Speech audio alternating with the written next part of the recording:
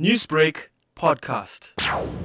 As each year passes and I've become more and more involved with the legacy that my grandfather has left, it makes me so happy to know that, I have something to carry forward from generation to generation.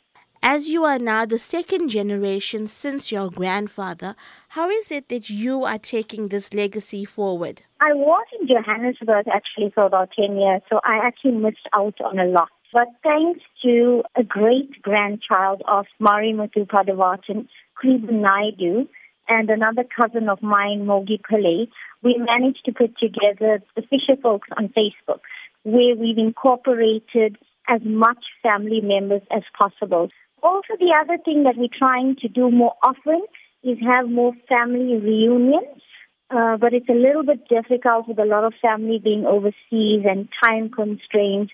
So I'm working with Anton Mari, also another grandchild, to try and bring the family together. And we're also trying to get an organized family tree because remember, Marimuthu Padavatan had 19 children. So we're trying to incorporate all the kids, all the grandchildren, great-grandchildren, even the people that have now married into our family. In all of this research, have you been able to track down any of the people that the Padavatan Six were able to rescue? There is one person. He was a little boy that was rescued from those floods. He actually gave a little insight of his experience. He described what the scene was like. The houses were shattered.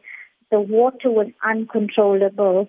And it was basically, he described like how these 6 men, being the sea netters in Durban, just took on the opportunity. And my grandfather, just as a captain, together with his brother Gengan Padavatan, took charge with 4 others and made it their duty to go out there and save lives.